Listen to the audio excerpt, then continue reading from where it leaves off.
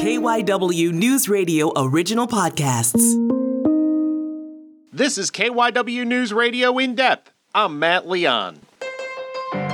We have all been following the dramatic developments in Afghanistan as the U.S. pulls troops out and the Taliban takes back power. So how did we get here? Were the dramatic pictures and videos we saw over the weekend inevitable? What can we expect now? Wanted to talk all about the situation in Afghanistan, so we reached out to Dr. Dominic Tierney. He is a professor of political science at Swarthmore College. Fascinating conversation. Give a listen.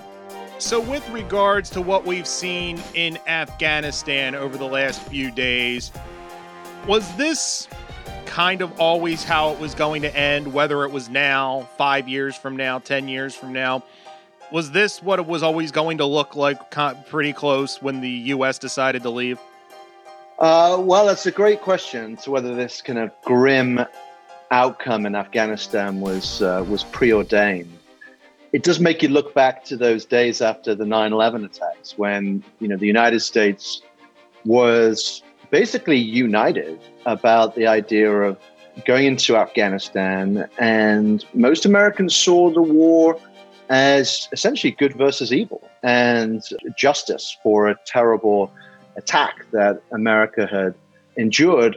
You had about 90% public approval for the initial invasion.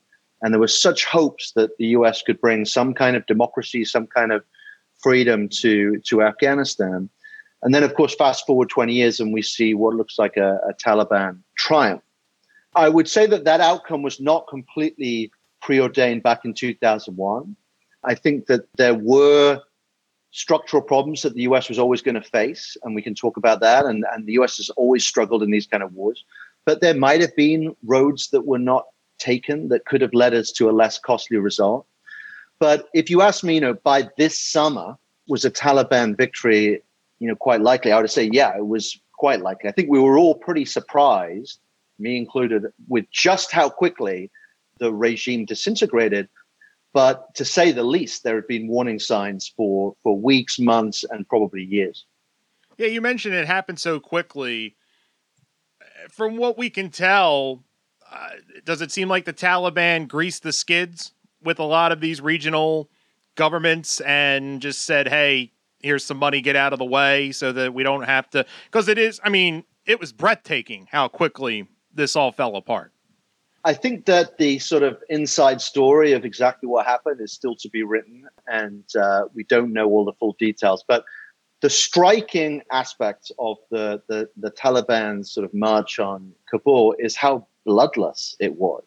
There were a few places where, elements of the Afghan military did stand and fight, but by and large, commanders surrendered and they basically negotiated deals.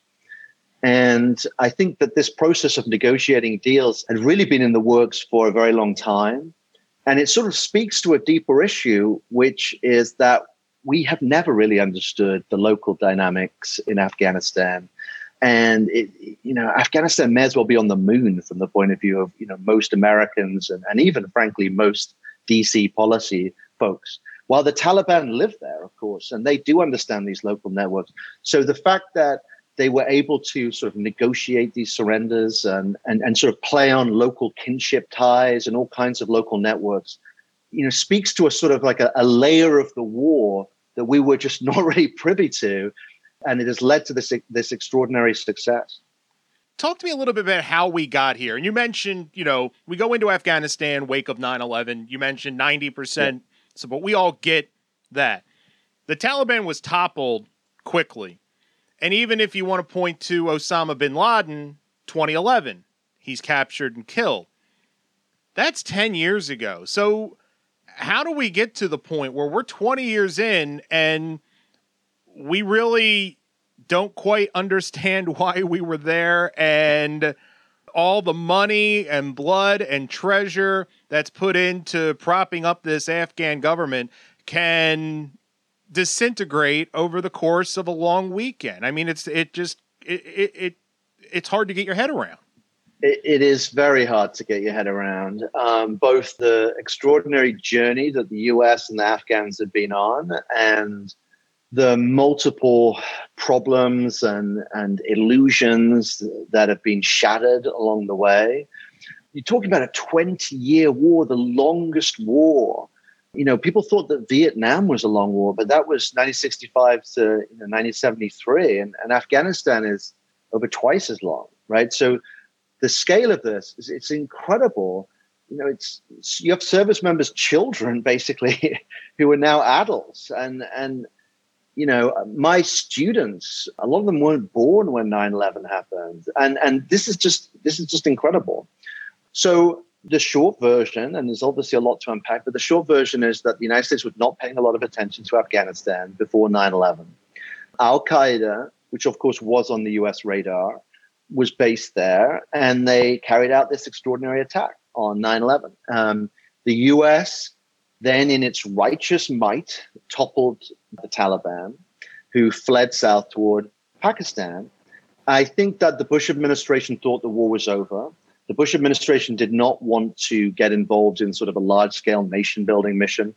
What they wanted to do was just move on to the next enemy of freedom, which was going to be Saddam Hussein. And by the way, he wasn't going to be the last one, because it was going to be Iran after that, right? It was this incredible hubristic mindset. But of course, the Taliban was not defeated. They were in trouble, and they were, basically hiding out in the mountains between Pakistan and Afghanistan, and they were really struggling, but they weren't defeated. They had their sanctuary. And it's actually in 2002 that what for me is the most tragic road that we could have gone down. Because in 2002, the Taliban reached out to the United States, and they basically said that we've lost. Okay, we are willing to accept a negotiated deal. We don't know exactly what would have been negotiated, but the Taliban might have evolved into a political party, been allowed to sort of return to Afghanistan proper. Maybe the Mullah Omar comes back to Kandahar and sort of is a kind of spiritual leader or something. And they were willing to accept something like that. And the amazing thing is not that the Bush administration sort of looked at that option and sort of said, well, the cons outweigh the pros. They didn't even consider it. It wasn't even considered because at the time, it's so hard to remember it now, everyone's so weary. At the time, we thought the Taliban and Al-Qaeda were the same guys. They were these bad guys, and we were putting them in one bucket, and they were all going to be taken out. And it was this sort of righteous, crusading mindset that meant we were not going to negotiate with basically Nazis. That was the view. But of course, what happened is that was the time to negotiate. That's where we did have the cards. That's where we did have some leverage, but we didn't consider it. And then, quick story is, in the subsequent years, the Taliban slowly reemerged. By 2006, you see a nationwide insurgency. And when Obama comes to power, he sees Iraq as the bad war, Afghanistan as supposedly the good war, and actually does support a big surge of troops. The surge is quite brief. It sort of holds the line for a little bit, but the Taliban just kind of retreat. And then Obama just reduces the number of troops dramatically. Then you have Trump come into power. He basically wants to wind down the war. And he has his own sort of view of things. And he makes this deal with the Taliban last year. And then Biden comes into power, and he's determined to end the war. So it's no surprise to me that he is at the end of the day just drawn a line. How much of what President Biden can do, how much were his hands tied by what was negotiated by the Trump administration? Is that fair to say that there wasn't a lot of wiggle room, or could he have just said, no, we're not doing what the previous administration did. We're going to do it this way, or there would have been consequences to that? Because I think one of the things that people forget is part of that deal was the Taliban wouldn't attack U.S. forces. And I'm guessing if Biden had started to kind of blaze his own trail, that would have been a much different story, no? I think that's exactly right. So, I mean, for when you hear Trump and some of the other folks in the previous administrations of lay into Biden for weakness and so on, you do have to shake your head a little bit, because the deal was pretty clear. The U.S. was supposed to leave in May of this year. Now, The Taliban also had some obligations, but the deal is extraordinarily vaguely worded. This is not it's not the kind of document you'd have if you were going to buy a house, for example, where you would nail down all the contingencies, right? It is very vague. And it's vague for a reason, so that neither side, and I think especially the Taliban, feel that they are overly committed. So they're supposed to not allow Afghanistan to be a launchpad for international terrorism. Well, I don't think that's a huge priority for them now. And then what else did they promise to do? Well, they made a vague promise to enter into talks with the Afghan government, but they didn't promise to sort of take them seriously or make any concessions or really have them go anywhere. So you can debate whether that really means anything. And then the US would leave. And yes, the Taliban said that the Taliban would not attack American forces as they left. But again, that's not a huge concession. As long as the American soldiers leave, the Taliban is fine with that. So that's what Biden inherits. Now, is he necessarily bound by that? Well, there's a lot of ambiguity in the wording. So he did have a little bit of wiggle room. And of course, he didn't pull all troops out by May. Biden's plan was to basically have U.S. forces leave before the 20th anniversary of 9/11, before September. So a little bit later than the agreement. And, if Biden had been, more hawkish, I think he could have either said this was a deal that Trump made that I don't like, or he could have said the Taliban has not entered into good faith negotiations with the government, or et cetera, et cetera. They haven't lived up to their deal, and therefore we are, we're gonna slow the withdrawal or something like that. So it is a sign of where the Trump administration was, which is that they were really keen to get out of the war. I'm not sure that's the critical driving force behind Biden. I think much more important is Biden's own thinking, which is that since the Iraq War, Biden has been consistently dovish. This is the key thing.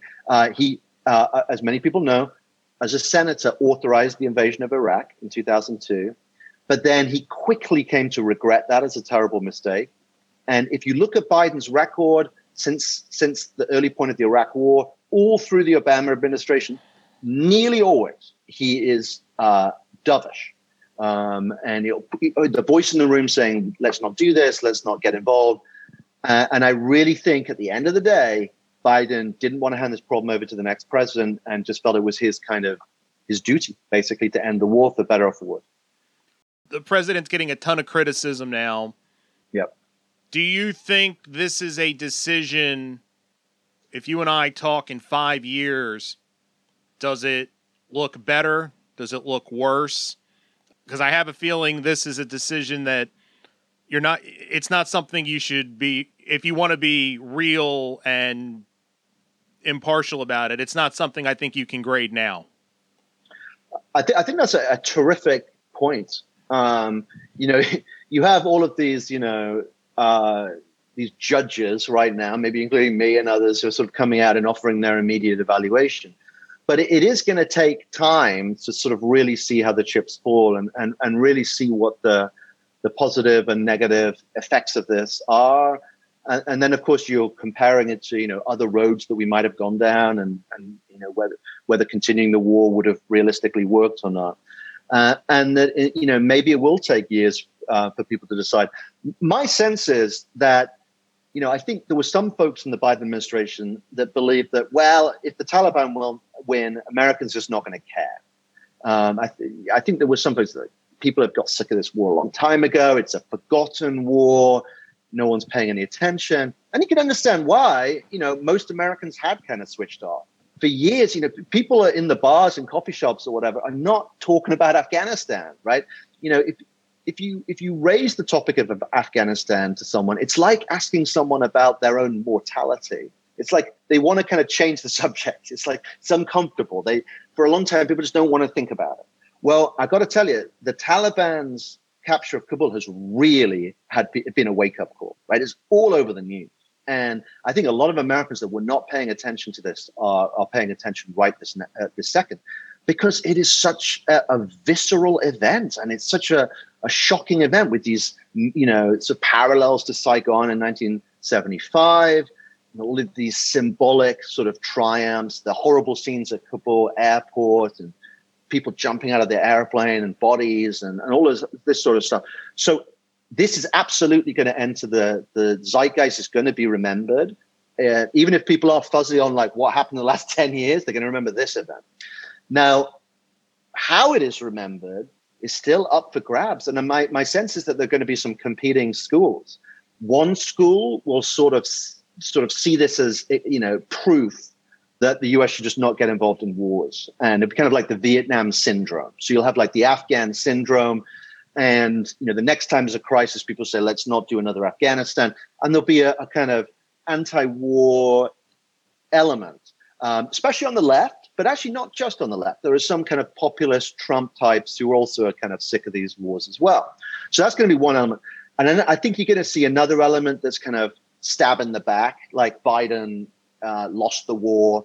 And that's the kind of more traditional hawkish neocon element that I don't think has disappeared. And they're going to be pushing a narrative that this was Biden's fault, typical liberal weakness, et cetera. So that you're going to have a kind of dueling set of narratives about what this means. But the final thing I'll say is that, and there's a lot more maybe we can discuss about this, but the war is not over, right? There is this sense that I think people have read in the news that like the war's ended. It's sort of like, oh, well, they won, they captured Kabul, that's it, right? Okay, just close the page, close the book on the Afghan war, that's over.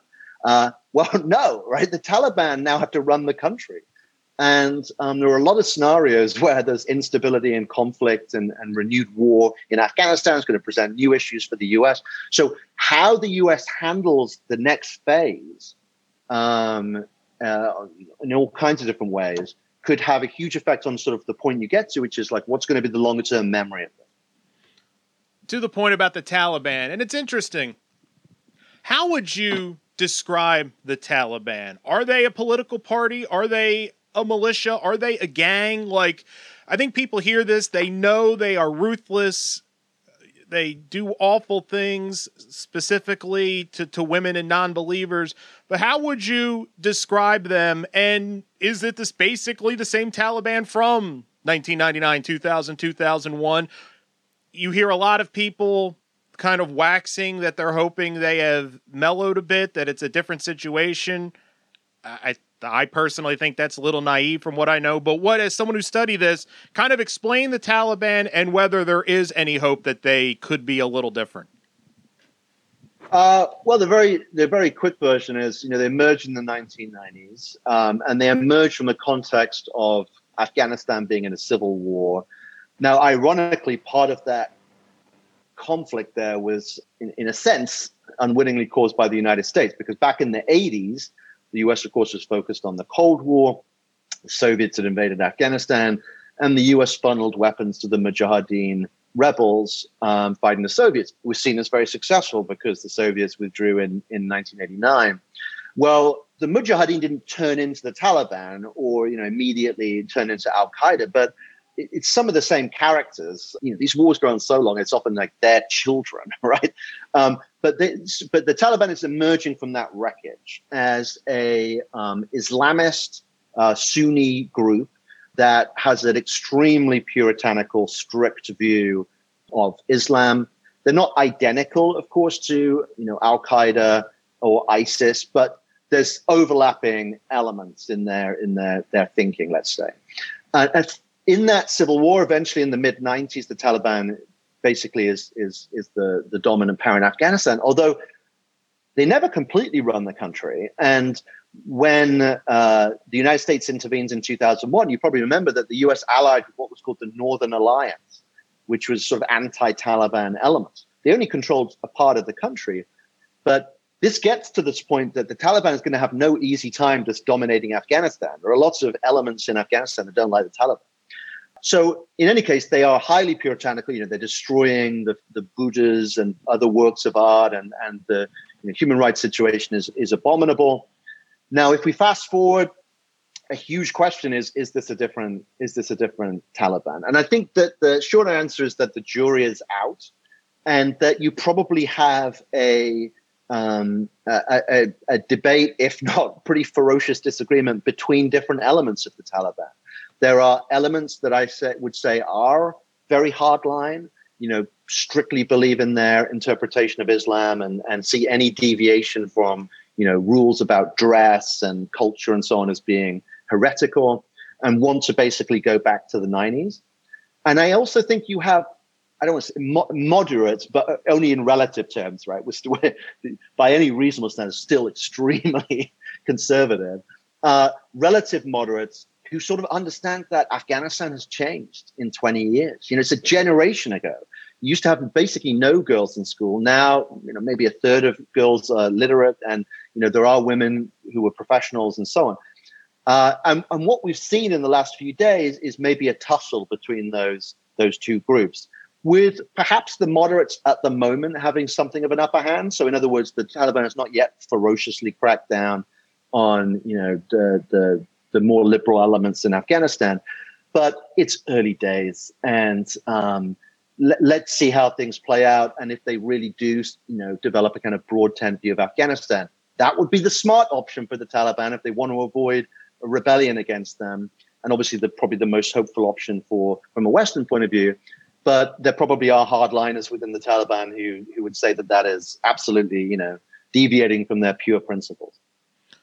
One of the real, if not the biggest tragedy in all this is women in Afghanistan over the last 20 years had made huge gains socially, intellectually, politically. Do you think at the end of the day, and we talk about moderate, but so much of that is going to get rolled back, or you anticipate getting rolled back? I mean, how tragic is that? And is there really any hope, you think, that in a year or two, any of those gains stick around? We don't know exactly. We're certain to lose some. We're not certain to lose all. That's an easy answer. But, very likely there are going to be more restrictive dress codes and things like that. Again, the hopeful story is that maybe Afghanistan ends up looking something like Iran does today. So in other words, a theocracy, but, not Gilead from The Handmaid's Tale, right? And, women have certainly greater freedoms than they did in the 1990s. And, the Taliban accepts, having female doctors and midwives, and allows women to have some education and so on. Hopefully, regional players like Pakistan, Iran, China, Russia, and even the United States can use the leverage they have to, strongly pressure the Taliban to allow at least some minimal rights. But it is very worrying, and we are going to see a rollback of rights, which is an absolute tragedy when you think about the amount of investment. One of the problems, though, is that there's just no easy answer to this, and many of the my American liberal friends who would be arguing, most vociferously over the years for women's rights and protecting women's rights in Afghanistan, they often are the same people who are saying, let's pull the troops out, right? So there's always been a tension that those most committed to, the kind of the idealistic mission in Afghanistan were often most skeptical about the kind of the military footprint. The truth is that, what stops the Taliban from taking over Afghanistan is military force at the end of the day. And that's an uncomfortable reality, but it is true. And so if we sort of think, okay, what would have been required to really protect these rights indefinitely, it may well have been a surge of U.S. military forces, and not just keeping the troops we have, but sending another 5,000, 10,000 and saying, look, we're going to be there for 5, 10, 20 years beyond this. And so those are hard choices. Yeah, one of the things I've noticed with a lot of the coverage the last few days is a lot of people that had been talking about getting out of Afghanistan and this needs to end. It's almost like, people said, I want you to get out of Afghanistan. Okay, we're out of Afghanistan. No, not like that. I don't know what people expected. Exactly. I don't understand. I think that's right. And I feel like that drives a lot of the media coverage of this. Like, I am a broken down radio guy who's never been out of the country. I never saw something that didn't look kind of like this one way or the other. Right. Yeah, I think people are not willing to face up to tough realities. And from the beginning, I think that the Afghanistan war has been a war of illusions. We went in with this overconfidence, this, we'll build democracy and, we'll be in and out in a couple of years, and a little American can-do spirit. And then we'll move on to Saddam and we'll get rid of him. And then Iraq will be a beacon of freedom. And then we'll look around for some other evildoers. And the ignorance of Afghanistan is just incredible. It's sort of like when the Americans arrived, it's like War of the Worlds, except we're the aliens, right? We arrive in the Martian, tripods, right, stomping around, and the local people, many of them are kind of terrified. But we just don't understand it. There's Donald Rumsfeld wrote in his memoirs, and of course he was one of the architects of the war, and he, strongly supported it. He wrote in his memoirs that the U.S. just had no idea about Afghanistan when it went in. He said America didn't even have maps of Afghanistan, and that in some cases, U.S. soldiers were relying on old maps from the British Empire, where the British were in Afghanistan in the 19th century. Now, this is pretty ironic because the British experience in Afghanistan was not so great either. And if you want to know what a really bad exit strategy looks like, consider the Anglo-Afghan war that ended in the 1840s, because the British retreated famously from Kabul, and they retreated their entire force, thousands of men with women and children and so on. And they were marching to this fort, and a few days later, a British sentry in the fort looked out and saw a single person on a pony stumbling. And so they sent out troops, and it was a British guy. He was almost dead. And he was a doctor with this force that had retreated from Kabul. And they said to him, "Where's the army?" And he said, "I am the army." He was the only survivor, the only British survivor. So that's a really bad exit. So maybe compared to that, we've done a little bit better. But to your point about just people not sort of facing up to the tough challenges, it reminds me of something Barack Obama said, where he said, "We've discovered it's much harder to end a war than to start a war." And that's the point, that when you get to the situation like we faced in the last few years, that this is a really difficult conflict, there are just no easy choices. And so the kind of the paths that Joe Biden was looking at when he became president, surge your forces, okay, fine. But then the Taliban starts attacking American troops again. We have an uptick in casualties with no exit plan whatsoever, right? So are we there forever? Does Biden hand it over to the next guy? Right the way through to, pull out immediately. These are all bad choices. And it's one of the most difficult things that a president can deal with, is trying to wind down one of these kind of wars. That's it for this episode of KYW News Radio In Depth. You can listen to the podcast free anytime on the Odyssey app, and you can find it wherever you listen to your favorite shows. I'm Matt Leon, and we'll have another episode out soon.